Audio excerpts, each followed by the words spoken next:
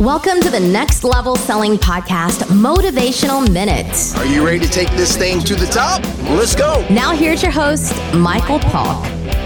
Hey, what's up, everybody? It's Michael here with your Next Level Selling Podcast, Motivational Minute. As I always say, probably 2 or 3 minutes, but you know, the point is it's going to be quick. So here's the deal.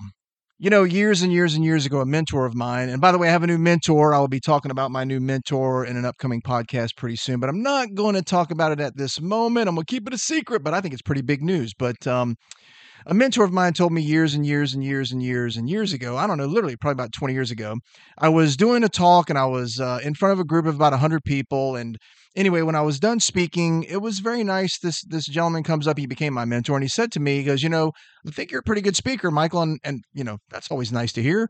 He said, I thought you're a pretty good speaker. I enjoyed your presentation. And he said, you know, you're pretty good because you're dynamic. You have the highs, the lows, you have the humor, you have the drama. You know, that's what I think, I don't know, speaking is all about. But what does this have to do with selling? Well, here's the thing.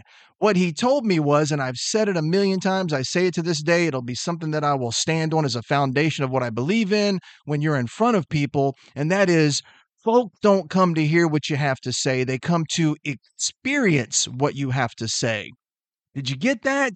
People have to experience what you're saying. And so when I actually took this basic philosophy and I added it to my world of selling, because remember, I say selling is about leadership. Leadership is the art of influencing someone in such a manner as to get them to do something that they ordinarily would not do. It's about influence, not lying, cheating, or stealing. I don't like that crap. I can't stand when someone says sleazy salespeople. That's not what I am, and it's not what you need to be.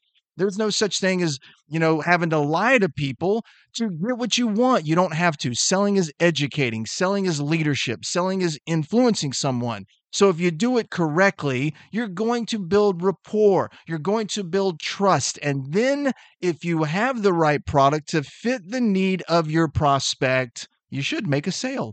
And if you do that, you'll make a great living. So remember, when you're in front of somebody, I don't care if it's one person or it's 100 people or 10,000 people, they don't really care. Always, they do care. They don't care about what you have to say. They care about experiencing what you have to say. If someone's listening to you speak, if they're truly engaged in what you're saying, if they're engaged in your story, then they're going to have a great experience. When they have a great experience, they're going to buy. They're going to like you. They're going to trust you.